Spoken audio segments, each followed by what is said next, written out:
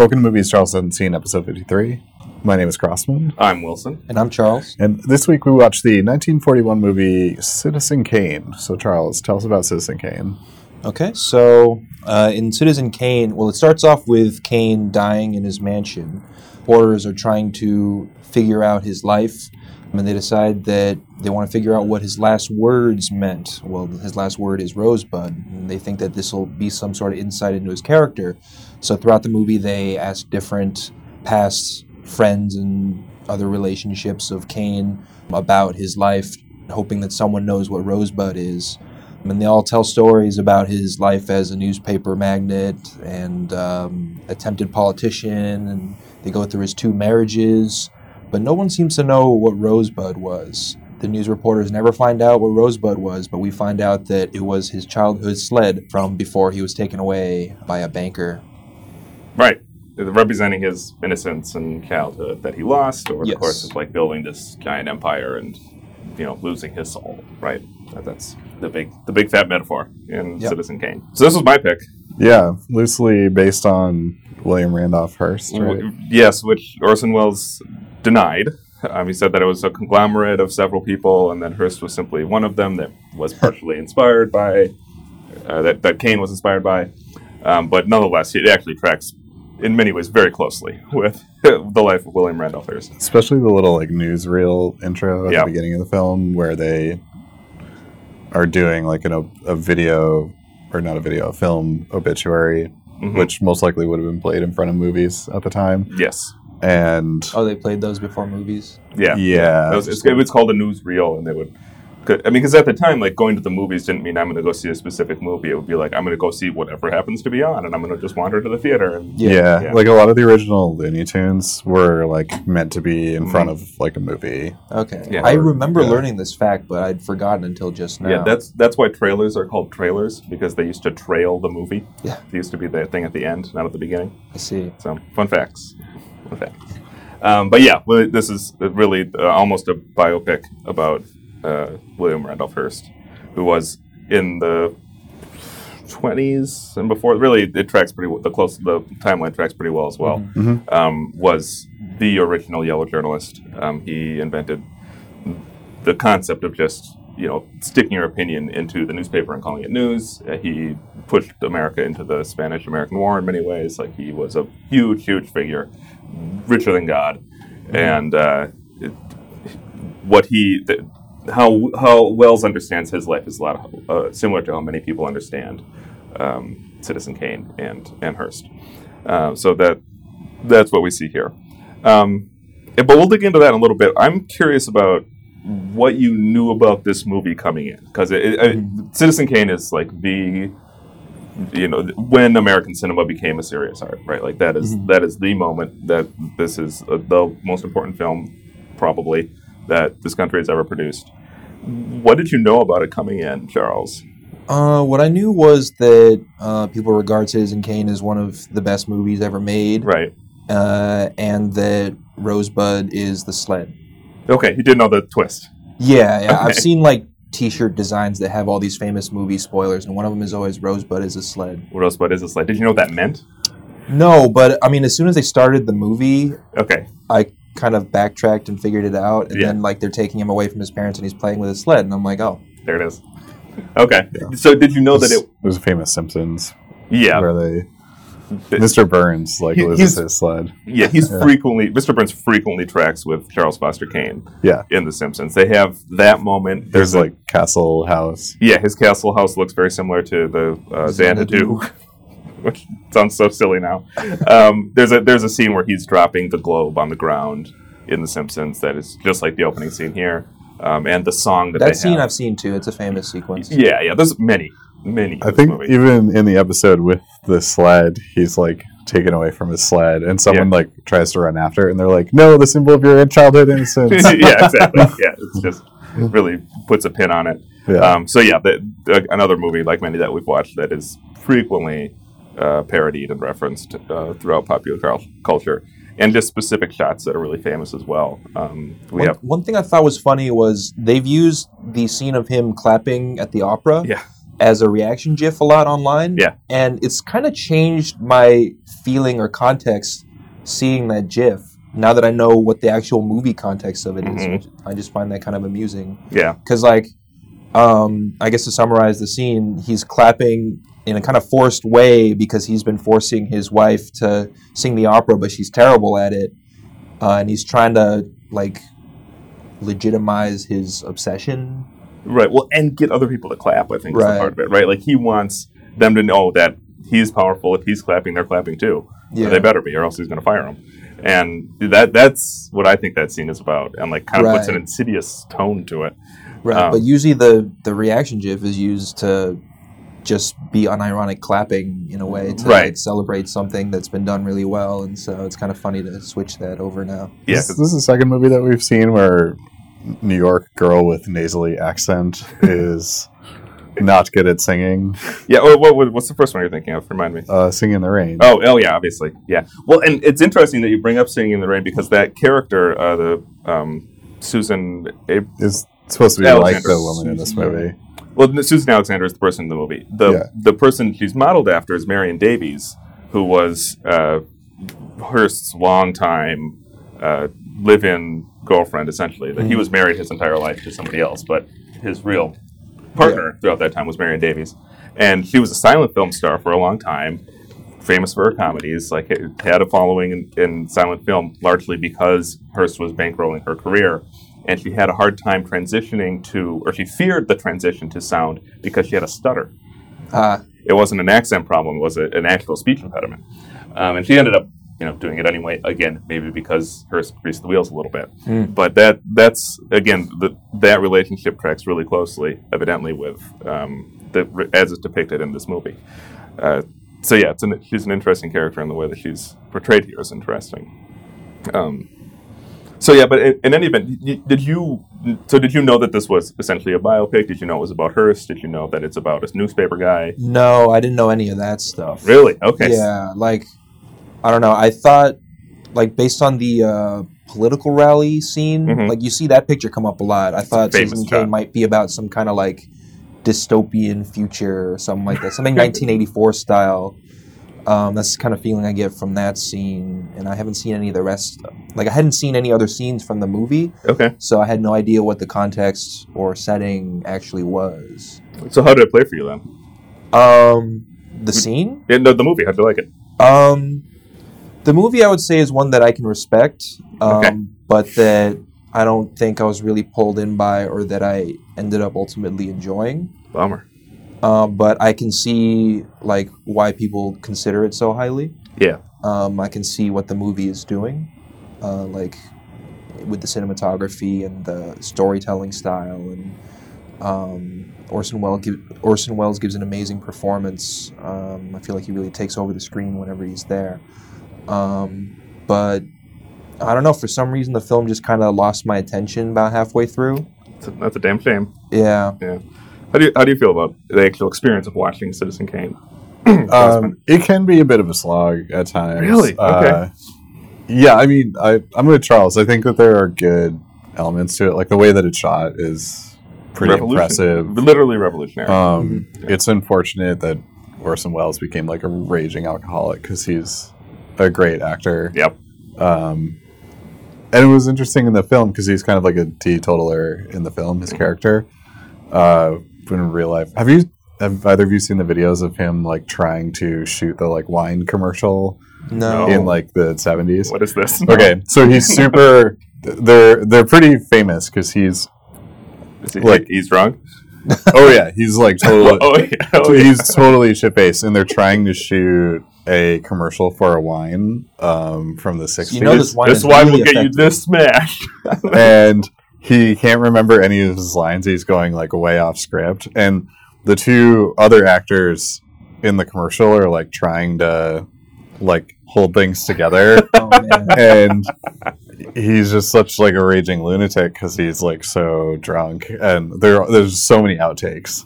And God. It's pretty wild. It's really funny. It's sad, but it's really funny because it's like things cannot, like, they cannot hold the commercial together, and they're really trying to. Right. Well, and it's this actor that's given one of the most iconic performances of all time that like can't get through a commercial now. I've heard another funny story about Orson Welles that was told much better on another podcast I've listened to, but I forget which show that is. But apparently he was supposed to be in like a TV show or something and just like shoot an episode, and so they set up for the day, and he lived out in like Santa Barbara, which is like a couple hour drive from LA, or at least from Hollywood. So they set up and they're waiting for him. He had like a call time at like 9 a.m. and like doesn't show up. Like 10 a.m. rolls around. Somebody's like, okay, let's get on the blower to Orson Welles. They get on. He's like, oh, that was today. I'm supposed to come in. And he's like, I'll be there by noon because I'm coming in from Santa Barbara. So like 12:30 rolls around. He hasn't showed up yet. Of course. And they give him a call and he picks up again. He's still just at home and like hasn't 2 hours away. Hasn't left yet. And it's like the main character of Sideways. Yeah. Yeah, pretty much. And they were like, well, what? I think it's like the director or some executive producers like, well, what? Like, we're all set up. Like, what should we tell and have been for 5 hours. Cast and crew? And he just goes, tell them action. What does that mean? It's just no context. And obviously, like, never ends up showing up. Of course, kind of awesome. Yeah.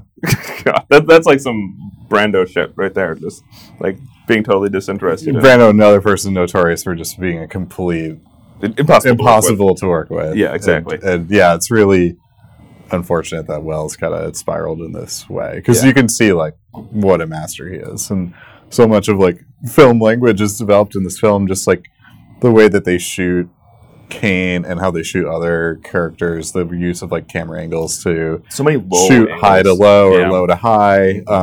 They play around with depth a lot in this movie. Yes. I noticed. Yeah, and there's a famous picture where they've peeled up the floorboards of wherever they were shooting to put a camera and a cameraman down in the floor to shoot up at a character. And so much of this just like use of angle was like developed by Orson Welles and whatever, director and art director he was working with. One thing I'm wondering is, did they have green screen at that time? No. Is that something they did? But you could use what was called rear projection, which was a technology. There's actually a number of technologies that were developed in like the teens and early 20s to like combine different shots together. Rear projection is the most common one, and what you do is you shoot a scene ahead of time. So they use this in King Kong a lot. Yeah. In modern times, I think, that we've seen. Yeah, I was thinking about that. Yeah. So you shoot one scene, and then you set up basically a white sheet and project your previously shot footage onto that scene, and then the actors will act in front of that, and you combine like two shots together in that way. So King Kong used this to mesh like people and the animated dinosaurs. So they did like the dinosaur animation ahead of time, they project it, and then people act in front of it. So when they're like in King Kong, they're like walking by quietly by this like Stegosaurus. That's how they like did those shoots together. King Kong's like uses it really masterfully though, because some of the people footage is rear projected and some of the animation is rear projected. So they had to like do all this like mixing of shots, and that would be very difficult to do. And it's actually like very impressive the way that they've used it. So nice. I think they use this a lot with like shots of like the castle or rear projected, or at least what's the big like mural paintings that they do? Like in the rally scenes? No. It was a common way to like, particularly to show cities, they'll have like a map painting. Oh, that's what you're saying. Yeah. Like the big establishing shots. And stuff. Yeah. We use a lot of map painting in this film to like establish place.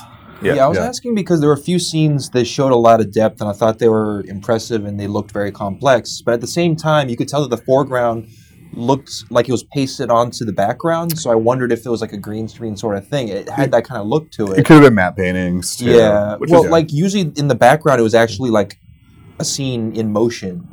So they combined these two scenes that were all operating. Like I think one of them is when they're on the balcony of the opera. I think that's what it was, and they're talking. And then there's the opera like kind of rehearsing or assembling or performing in the background. I think that's what the scene was. Yeah, so that could have been rear projection.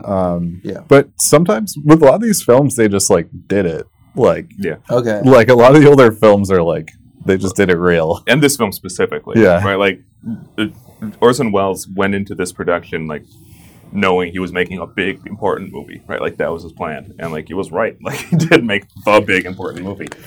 So he knowing that, like he did a lot of this stuff for real. Like you pointed out the camera and the floorboards and things like that, but just a lot of the techniques he employed. Like imagine being in 1941 and seeing shots like you have the mom and dad talking, but you can see out the window and see the kid playing outside still, and it's like telling this dual story. Like that kind of stuff didn't happen before that. Like you didn't see that kind of cinematic language. That scene immediately. Right, exactly. Very impressed by that because you don't see it in movies from that era anymore. Yeah. Same thing like around the same time in the film where you have the reporter who's doing the investigative research and he's talking to the guy in the restaurant, and you have Susan Alexander like in the background, like very small, hunched over at the table, drinking on one side of the screen in this conversation with the men in the foreground on the other side of the screen. Again, here's these two narratives commenting on one another at the same time. It was a totally novel technique, like a totally novel style of cinematic storytelling, and like it would be very difficult for a movie to come along and change film in that way again.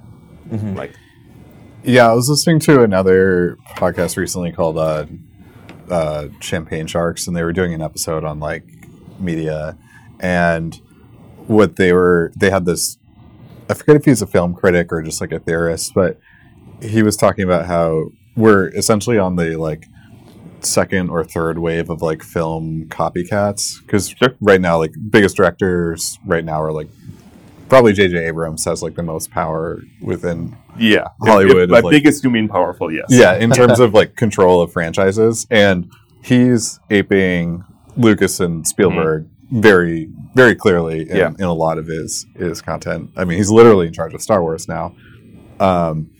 And Lucas and Spielberg were just aping directors from the 40s and 50s. Yeah. And so like all this like film language that was created around the time of Orson Welles is like we haven't really advanced much beyond that.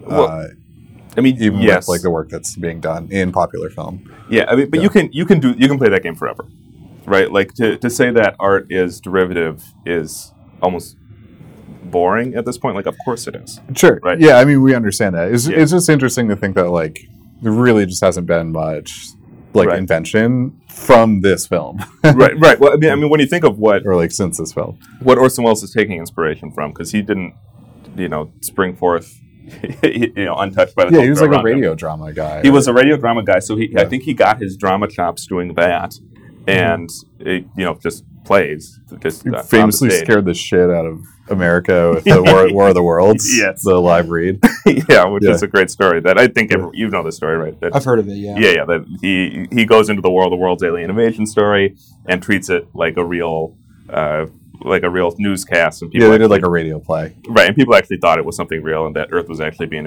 invaded by aliens. So I don't know if anyone got hurt because of that. It feels like it's a possibility. But in any event, he cut his teeth on that kind of stuff. Like the Russia story from 1930s, like the Russia story, like our current freak out about Russia. Yeah, similar to that. Yeah, it's maybe not quite as immediate. Yeah.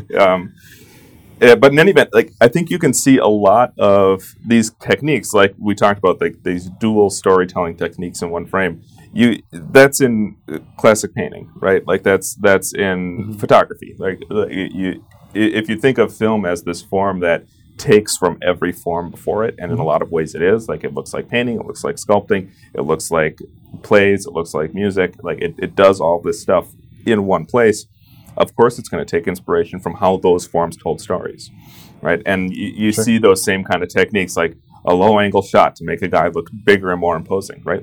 The photography has been doing that forever, right? Like making one figure look small in the frame and another figure look big in order to accentuate a difference in power.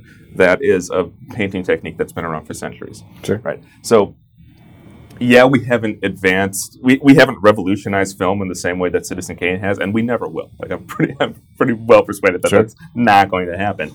I don't think that's necessarily a knock on Lucas or Spielberg or Abrams. There's many better ways to criticize J.J. Abrams, and being a derivative artist, I don't think is.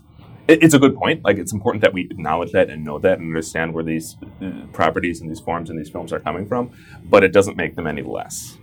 For the same reason that it doesn't make Citizen Kane any less, just because he I don't think I was implying that. I think no, I didn't think you were either. We're here at like the source. And yeah. I didn't. I'm sorry. I didn't mean to make it sound like you were. I just want to make that point clear because I think some people would understand it that way, which is a shame. Sure. Yeah. So anyway, this is an important movie, but it is not something that is just standing on its own. I mean, it's even you look at stuff like D.W. Griffith before this, like a lot of the techniques that Wells uses here were developed in his films, and same thing with like Fritz Lang, right? Like he's taking inspiration from the German filmmakers and the German expressionists. Yeah, I mean, I read the Wikipedia on some of the techniques used in this movie a little bit, so try to gain some historical context to it. Mm-hmm. And it said that most of the techniques used in the movie were not being used for the first time. It's just that they were so expertly combined all into one movie. Yeah. Yes. And I guess the most novel thing was that it was the first movie to heavily use flashback as its primary source of narrative.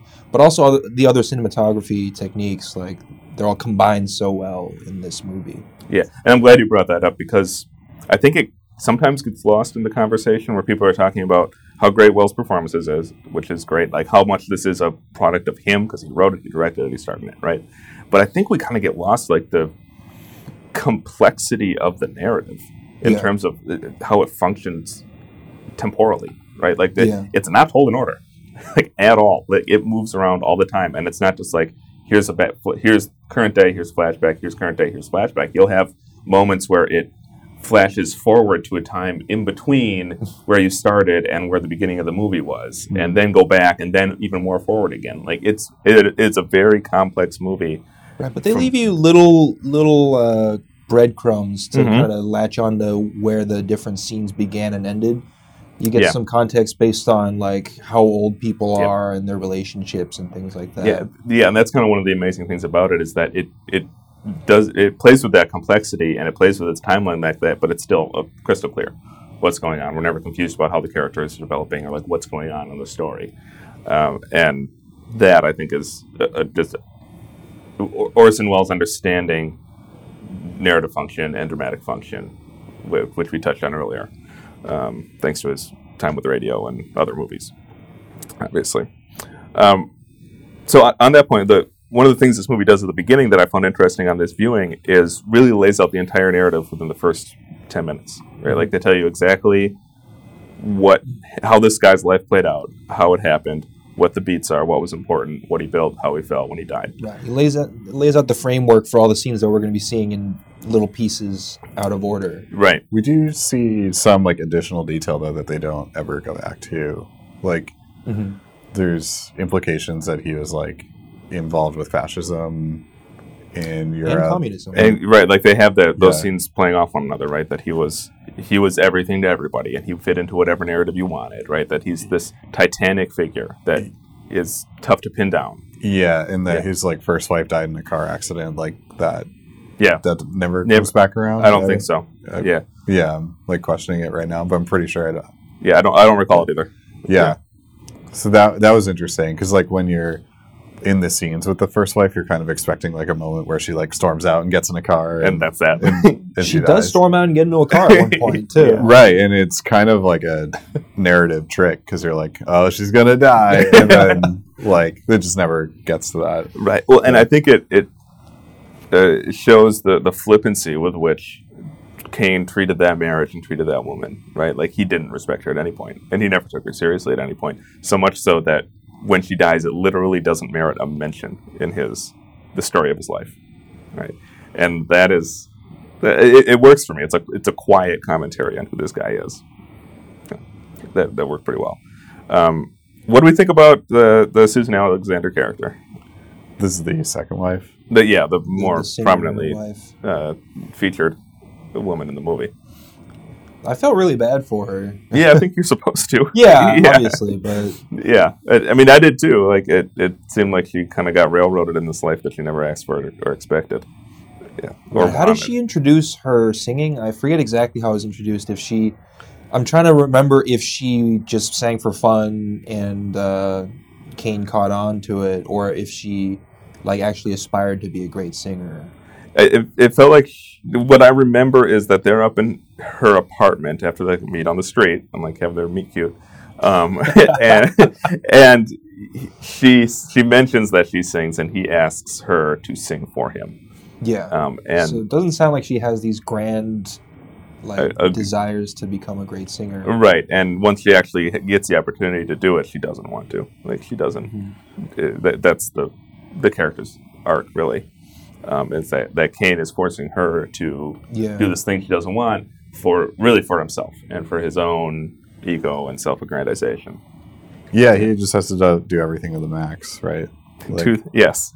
He's just using his governorship to stepstone to the presidency. Mm-hmm.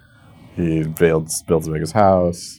He collects a lot of crappy art. Like, yeah. Yeah, and never looks at it or appreciates it or has anything to do with that, right? He owns things for the sake of owning them. Yeah. Right? And the film has a lot of funny anachronisms to it, like the fact that like you can get rich by like buying a paper. Yeah, right. No longer true. It's funny. It's a good way to lose a lot of money. He was already rich to start with. So. Yeah. Yeah, maybe he made a small fortune by starting with a bigger fortune. It's what builds his like empire, though, or it's like the cornerstone of his empire. Yeah, which was true of Hearst. Yes. Yeah. Well, and really in the same way too, because one of the things that the early part of the movie really draws out, or at least like the middle part of the movie, is that he's not just a journalist; he's a propagandist. Yeah, really. But the propaganda isn't for really America or anything. It's just Kane propaganda. It's for whatever whim strikes him at a given moment. Yeah. Or the other funny anachronism is like because of monopoly laws of the time, you were limited as to like how many newspapers you could own and like how many radio stations you could own.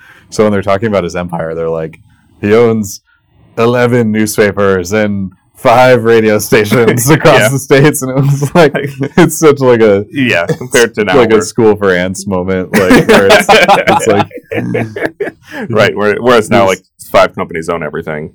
Yeah. Or radio, like one company like owns everything, right? And nobody cares. Like, So it is how far we've come, right? I do like that the movie doesn't make him a self-made man, right? Like there isn't this thing where it's like, oh, he brought himself up by his bootstraps. He was born in the woods somewhere and raised by wolves, and he ended up being the king of the world. I wanted to walk through his origin story. So.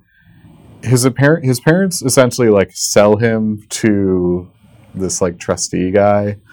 Yeah, it wasn't crystal clear to me either. So this guy like manages a trust, and my understanding was they have these like mining rights on their land, and they just happen to have like I forget if it's like a silver or gold mine. I think they literally struck gold. Yeah. So it's like a gold mine, and for some reason they sell the land rights to their land and Kane to this guy. I'm not sure how Kane factored into this whole thing. Well, I'm glad it was the other person. I was like kind of confused by like the step by step. Why would they be selling off their kid for this land? Like, why would this rich guy want this kid to be stuck with him? Yeah, I unless he was being paid for it, which is possible. But I think the important part of it is that Kane had a big trust set up for him. Yeah. Yes. And that's really because how he of got like his the money. Gold land rights. Yeah, and he gets the money. He gets all the money when he's 25. Yeah, and I think his grandfather also happened to own the newspaper, which is like how the newspaper gets worked into the trust. Right. It was a small paper, right? Like that wasn't really being run that well or much. Yeah, and so really all the stuff that made him rich and made him powerful was stuff that he happened upon by the sheerest coincidence of fate. Yes. Right? Like it has nothing to do with his own talent or his own ability. It's just he happened to have been born into it. He happened to have a grandfather who owned a newspaper. His parents happened to strike gold and set aside a trust for him. Like it in many ways it's kind of a very American story in that sense. Yeah.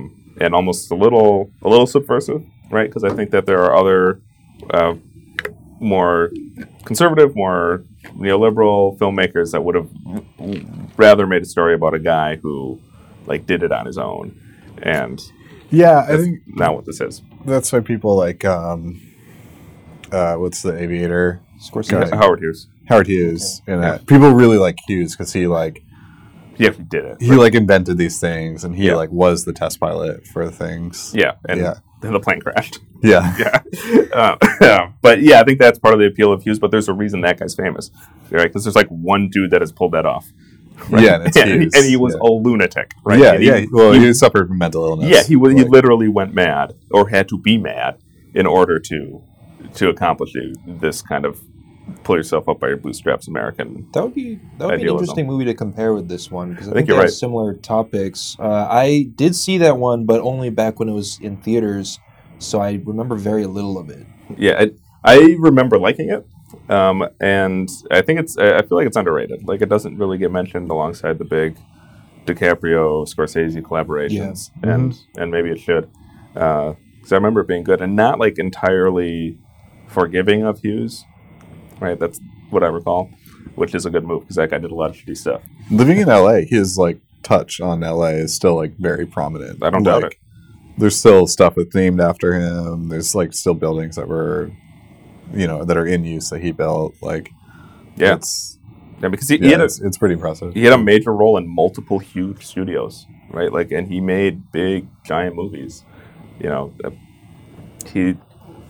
His influence is real. It's not American Airlines or no, it's American ends up buying like Hughes' airline, but whatever his like airline was. So he's kind of a mythical figure. Yeah, similar kind of big personality. Mm-hmm. Yeah, and I think that you see the influence of Citizen Kane in a lot of those style of movies, right? Like the big man who represents something quintessential about America, who makes it to the top and has a fall.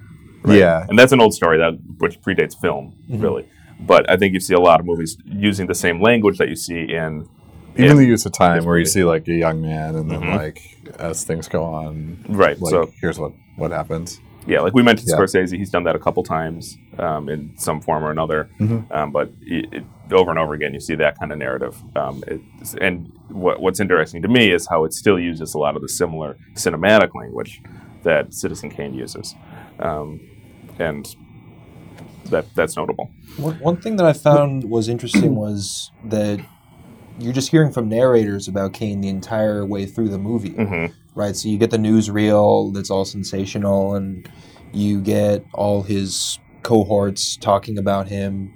And I guess it's kind of ironic for the guy who pioneered yellow journalism to have yellow journalism about him.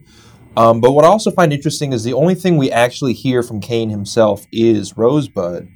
And that's supposed to be like the actual insight into his personality, but nobody actually understands it. So nobody really gets him as a person. Yeah, I mean, and because he closes himself off, from all the people around him and is unable to connect. I like that the explainer scene at the end where like all the staff are like closing up the castle, and the one guy was like, maybe it doesn't mean anything at all. Maybe it's just, the measure of a man is not an individual detail. In case you guys are dumb, here's what's going on here. Here's what the movie means. Kind of 50s. Yeah. 40s, 41. I know it's in the 40s, but I don't know why, but it feels 50s to me. Yeah, and I agree. Like, it did feel that way. Well, King Kong kind of, and again, this probably comes out of radio, right? Because like King Kong kind of did the same thing where they're like, if you didn't get it, beauty, killed the beast. Yeah.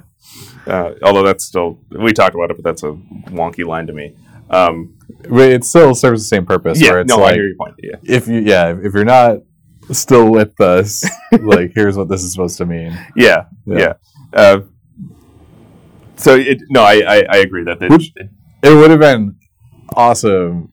I mean, I always say this about movies though, where if they had just like cut off all that part of it and like don't even show the sled going into you think so? Don't explain it. Like, don't do it at all. I guess that's what Tarantino does, right? Where he I think it's interesting to know that Rosebud is the sled, You lose. I like the irony that none of them find out what it is. I like that too. I also, if you cut it out, you lose the metaphor, the right? connection to it, in a sense, right? Like that whole what the movie's about, right? And I'm not saying that would necessarily make it better or worse, but you would change it. It would definitely change. Oh yeah, for sure. And that's way. what Tarantino does in Pulp Fiction, right? Where it's just like they show them reacting to what's in the briefcase, but you never find out. Yeah, because it's not the point, right? Right. Yeah. And clearly, Tarantino's like super influenced by this film, right? Like, it jumps around in time. I mean, who isn't, right? Yeah, it has like kind of somewhat circular stories. There's the Rosebud connection to the briefcase. So, yeah. Yeah. We've also, I think, now that since we're talking about Rosebud, we've landed on what some people have called the plot hole in this movie, in that nobody was in the room when he said Rosebud. Oh. There was no way for anyone to have heard it. Like, the nurses rush in after they hear the little globe crash onto the floor and the glass break. The housekeeper says that he heard it. Right, but that I'm not saying this is a persuasive argument or an important argument. Yeah. But many people have brought it up like that. This doesn't make any sense. Nobody was there. Maybe they were dusting the hallway right outside his door. Right, and that's what you have to assume, I guess. And the people that take this argument seriously, who are silly, would argue he whispers Rosebud, you can barely hear it when you're sitting in the theater. Now I'm imagining him dying and just yelling Rosebud at the right, top of yeah, his lungs. Exactly. Figure out what this means! Rosebud! But a lot of people have brought that up, that this movie opens with a huge plot hole that's never explained or addressed again. And I don't know. Maybe they saw the film and now is that the actual people in the movie saw the movie? Yeah, Spaceballs thing. Yeah. This movie is happening right now. But yeah, which I think goes to show you that people nitpick any movie, right? You can find flaws in any movie, and what you decide is important should be, or what you pay attention to should be what the filmmakers are telling you to pay attention to most of the time, if it's a purposefully made, intelligently made movie, which this certainly is. Yeah. Yeah. Also, another thing I thought was funny is that these reporters spend the whole movie asking people what Rosebud meant to Citizen Kane, and they give them all these stories about Charles Foster Kane's life. Mm-hmm. But even after gaining all this insight into Kane, at least what his friends thought about him, even after all these stories, at the end they're like, nope, they just throw it behind their back because they didn't find out what Rosebud was. Yeah, it's no, there's no story. Yeah, right. Yeah, we can't use any of this 2 hours that we learned about his life. I mean, you got to think they use some of it, right? Even if you don't know what Rosebud is, there's a story there. That's what the movie is. Yeah, but in the end, it's they were going, oh well, I guess we don't have a story. Right. That's the impression I got. Yeah, right. It's just kind of hilarious. So they've learned so much about him. Yeah. And they just ignore it because they have this singular focus. That goal, which I think again kind of tells us where we should put our focus, right? Even though it does open and close with the Rosebud thing, and that does tie a bow on what the character is about, maybe what's really important is all the stuff in between that, the stuff that they actually learn. What we should be really focusing on is what kind of behavior are we, as a country, encouraging and rewarding. And it's this behavior that not just concentrates wealth in the hands of one man who's very evidently not appreciating it, but it's also destroying him, right?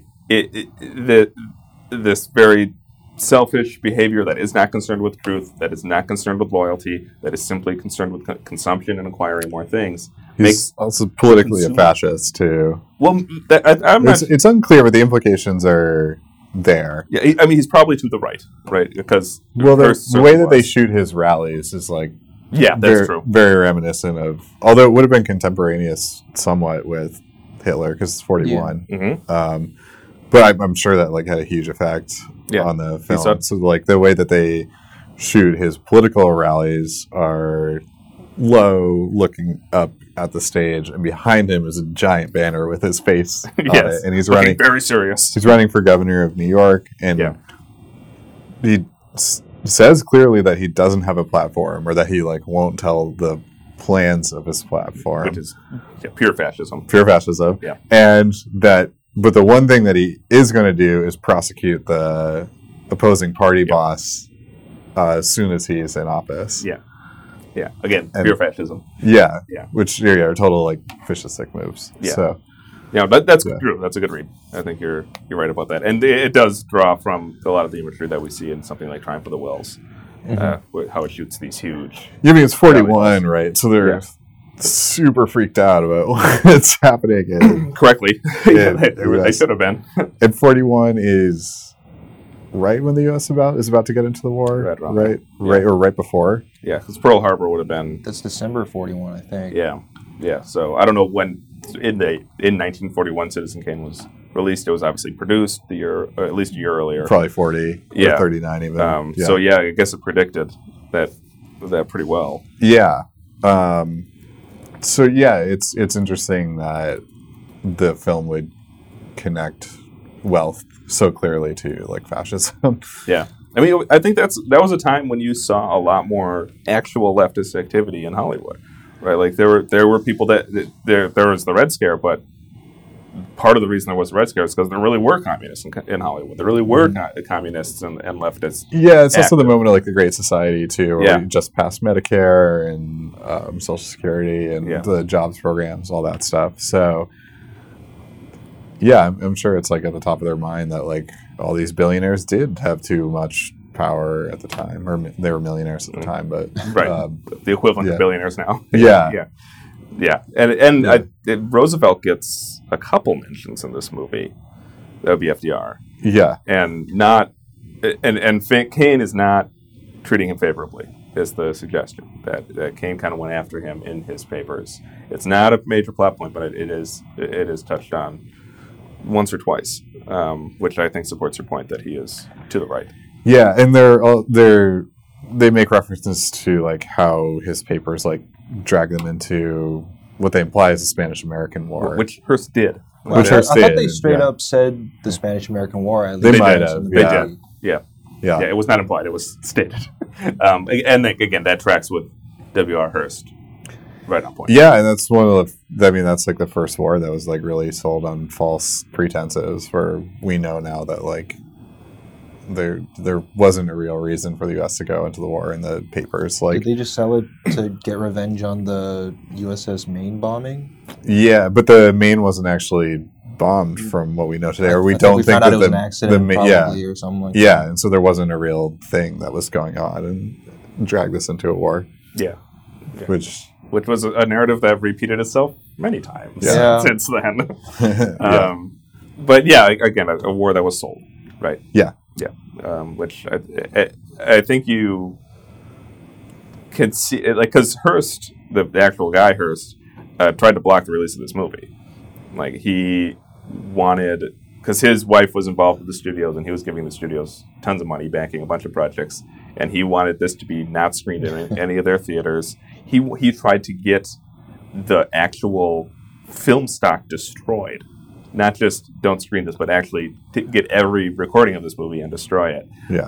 That didn't pan out. Eventually, the non-Hearst publications bought the ad, or they sold ad time to those publications, and the movie did screen. But there was a period where it was actually in danger of not being released and potentially actually removed from planet Earth because of Hearst, because he knew. I'm surprised he just didn't have like Wells murdered or something. Isn't it the time when you could like do that, like get away with it? Like, jeez, how did this happen? Yeah, funny car accident. Yeah, he did not do that. And the movie obviously was released, but he attempted to actually have it destroyed. And to the day he died, he said that he never actually watched it. That he never watched. Why does he need to watch it? Did. He lived it. Yeah, exactly. So he almost certainly did, because he had a screening room in his house.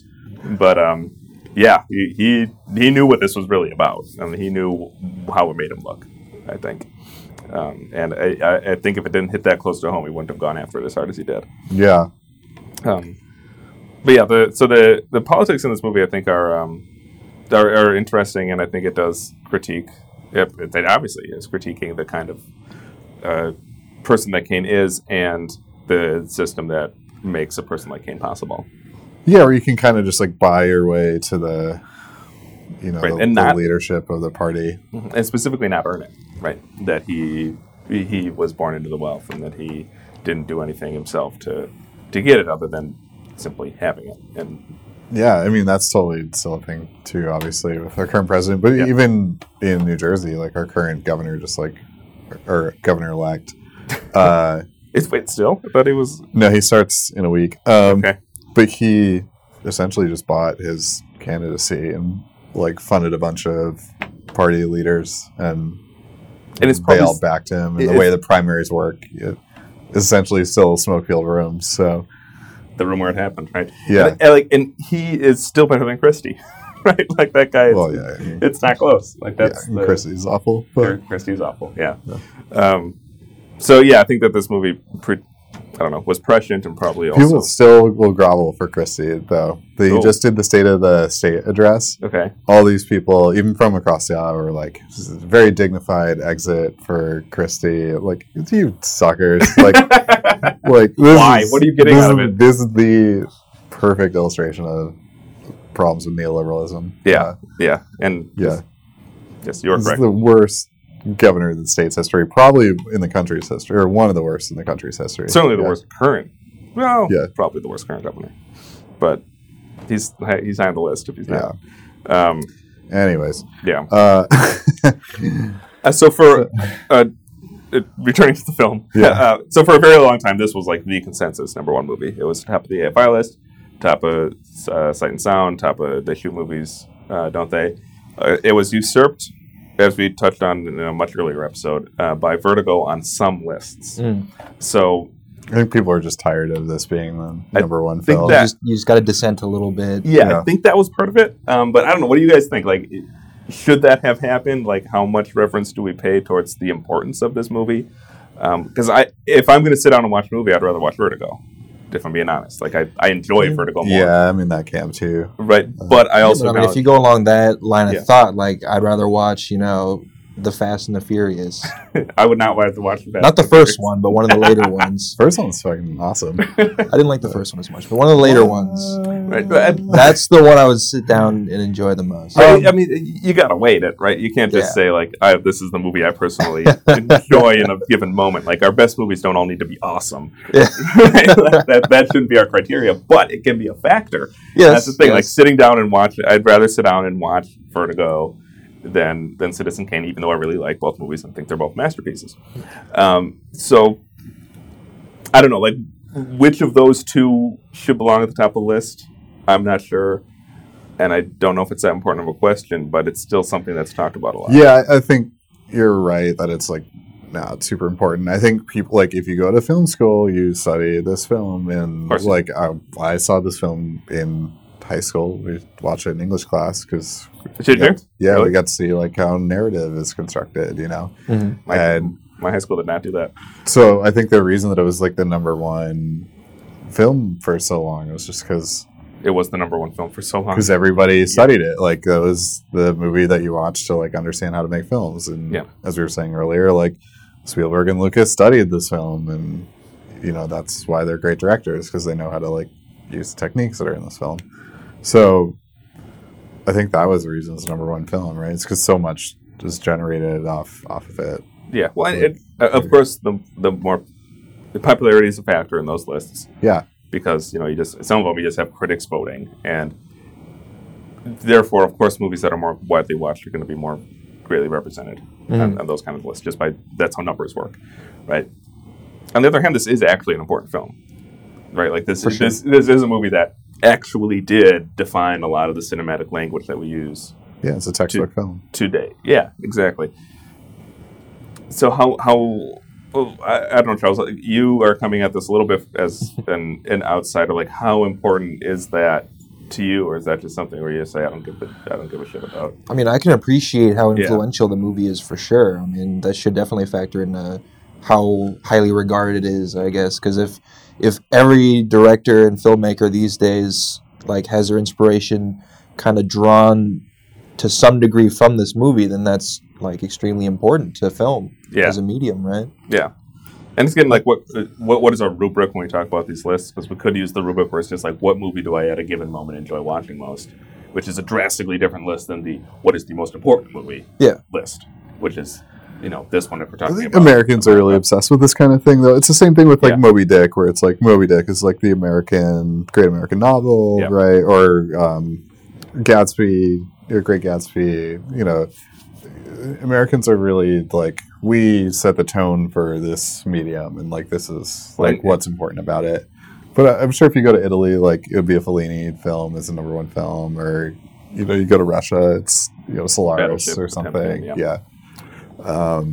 So, yeah, I don't know. It's like a very American thing to be like, what's the most #1 thing? Yeah, I mean, Yeah. it is, and And of course, it's got to be like an American of document. course it's an American film. Yeah. Right? And I think it's important to say this is the most important American film. Like, I think there are many non-American films that you could point to that defined cinematic Seven language. Samurai. I mean, Seven Samurai, Cabinet of Dr. Caligari, yeah. Breathless, right? Like, I think there are many movies at many different points in history. What year was Seven Samurai made? That's a good question. I feel it was a similar It's era. probably gonna like fuck up the recording. But, Okay, but it was, I think it was a little bit later on. That's a great movie. I really like Seven Samurai. 54. So Okay, so 13 about years. Similar era. A little more than a decade later, but Yeah. yeah. So I mean, maybe you'd want to point to like Rashomon or something then, because I think that was a little bit earlier. Sure. But in any event, yeah, you're right that it's an American thing to say like, "What's the best? The thing we made is the best." Yeah. But on the other hand, because we're having that conversation, we still need to understand what we're talking about when we do it, right? Like, it's not responsible to just ignore it. Like, it is a part of how we're understanding film, and like we can have the actual conversation, we can have the meta conversation, but it still has to happen, I think. Yeah, I think it's. I don't know. Like, it definitely speaks to a different era where there's. It seemed like there's a lot more investment in media in general. In the like, 40s? Yeah, I don't know. Like because now, like, if you were to say like, what's the best like American film that's coming out? If you just like look at the box office, it's like Marvel films or something. Yep, I got my Black Panther ticket. Yeah, Yeah. yeah, exactly. So I don't know. It's like this is just from a different era where it's mass entertainment, but it seemed to like carry greater weight.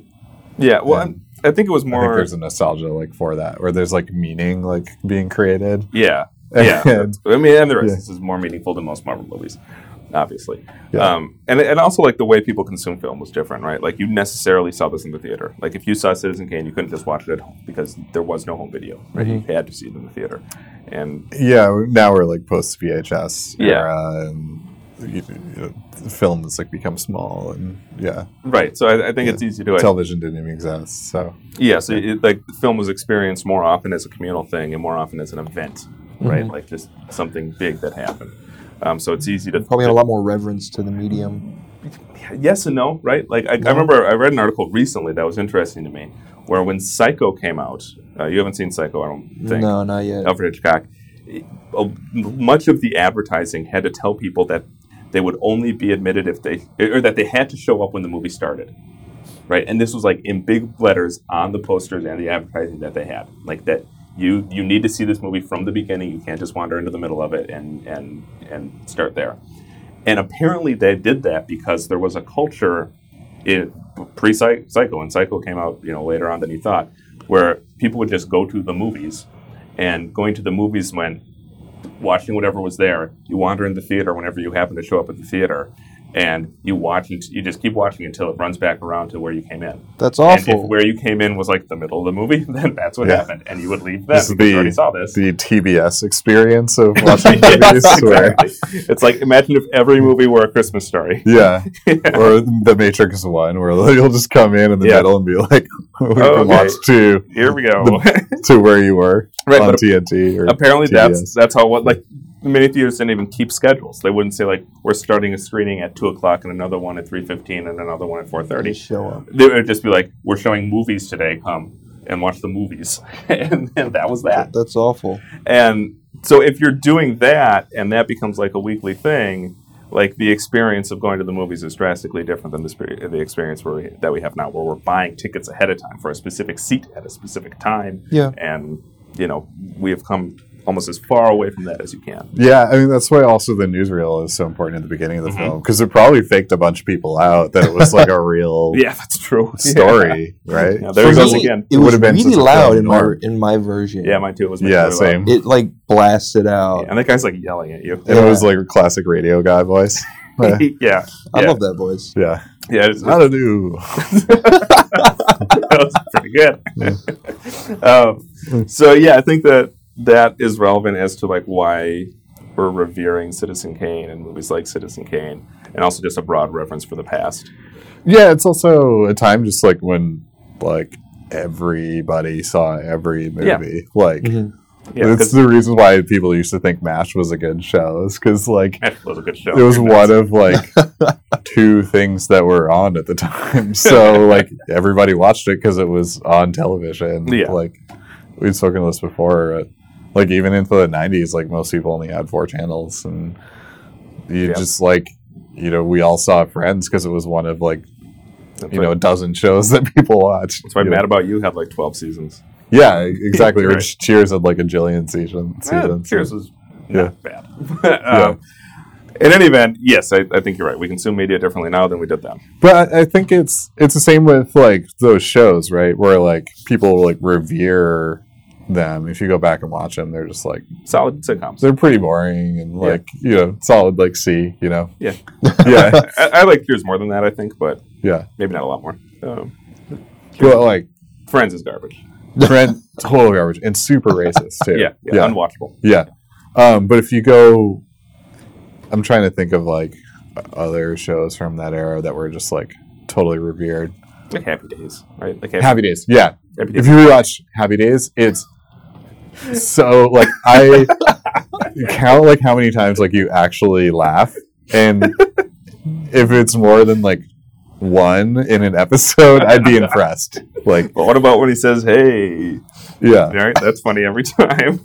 Star Trek too. Like the original Star Trek is garbage. Yes. All these shows are terrible, and so yeah, I think we're just like reverent for things that are old, just because they're old and they were the first things to do these things. And I think Citizen Kane stands out because like parts of the film are like actually good. Like, Well, I think it's a good film. Actually, a masterpiece. But Yeah. yes, I hear your point. But I bet if you watch like every other film from 1941, I would guess that like 99% of them are unwatchable. Yeah. Yeah. They were just churning them out, right? Like that was when Poverty Row was a thing. That's when B films were a thing. Right. Yeah. So They didn't like, give a shit. You film a movie in a week. yeah, so in quality is like totally relative to a time context, right? Yeah, and the good stuff tends to stand the test of time. And the bad Lawrence stuff. Arabia being a Doesn't. great example. Yeah. One thing I'd want to compare is how this movie compares to Casablanca, which only came out like a year after this, I think. Mhm. Yeah, I actually like Casablanca a lot more than this I film. found Casablanca more Yeah. entertaining for sure. Yeah. I would have to watch it again to really pick at like the filmmaking techniques and how to compare them. Because people don't it's seem to not as regard like, it artistic that way, as this film is, or like capital A like artistic, but it's still like much more engaging as a film. I did feel like it had Like, a more compelling narrative. it's very Hold tense me in film. there. It's like the storytelling is incredible. Yeah, well, it's a more intimate film. Yeah. right? Like this is yes, that too. an epic movie, right? Like this is a big movie. Yeah. Whereas Casablanca, like, yeah, it's dealing with World War II and it's, this big sweeping love story, but really it's about two people that are struggling to connect with one another when they really want to, and like the outside world is telling them they can't. And that's something that like everybody can identify with on some level, right? Yeah. Whereas we're not identifying. Also, the Charles Kane. ancillary cast of Yeah. Casablanca is also like really good. Your secondary and tertiary characters are great actors. You didn't like the other reporters and shit in this movie? They're all like they all just like disappear into the film for me because it's hard to tell people apart because they're all wearing the same like dark gray suit and they all speak in like 1920s And guy they change voice. their appearance all the time because they get old. So you're not always sure who's who. Like one of Yeah. like his friend Jed like gets a mustache in the retirement home, and so I like kind of lost track of which guy he was for a little bit. Yeah, I hear that. And I guess, part of that I think is the point where it's like people fall away in the wake of Charles Foster Kane, right? But in terms of how it functions as a film, as a cinematic experience, for the average audience member, I get why more people want to sit down and watch Casablanca. I understand. Yeah. Yeah. I mean, I probably would too, but I still think that this is the better movie. Like, I think that I don't think that our masterpieces need to. Like I said, I don't think they all need to be awesome. I don't think they all need to be these things that are, really grabbing us in a big, obvious way. And it's fine if they're not, and it's fine if it's not something that you want to see every day. That's okay. Anything we haven't touched on, or any closing thoughts on Citizen Kane, Charles? I think I don't have any more thoughts on it right now. Okay. Was this one at least worth watching, like for the historical context? Definitely. Definitely. Yeah. Okay. Good. So, I think that people need to watch this movie. I think it's one of those movies again. You gotta see it at least once. In order to be literate in American cinema, you need to watch Citizen Kane, right? Not a novel point. But next week, Crossman is up. What do we got on the docket? All right, so next week I'd like to do Double Indemnity. I think that's going to be a blast. I'm looking forward to it. I haven't seen that in a little while. Thank you, everybody, for joining us for Citizen Kane. Join us next week for Double Indemnity.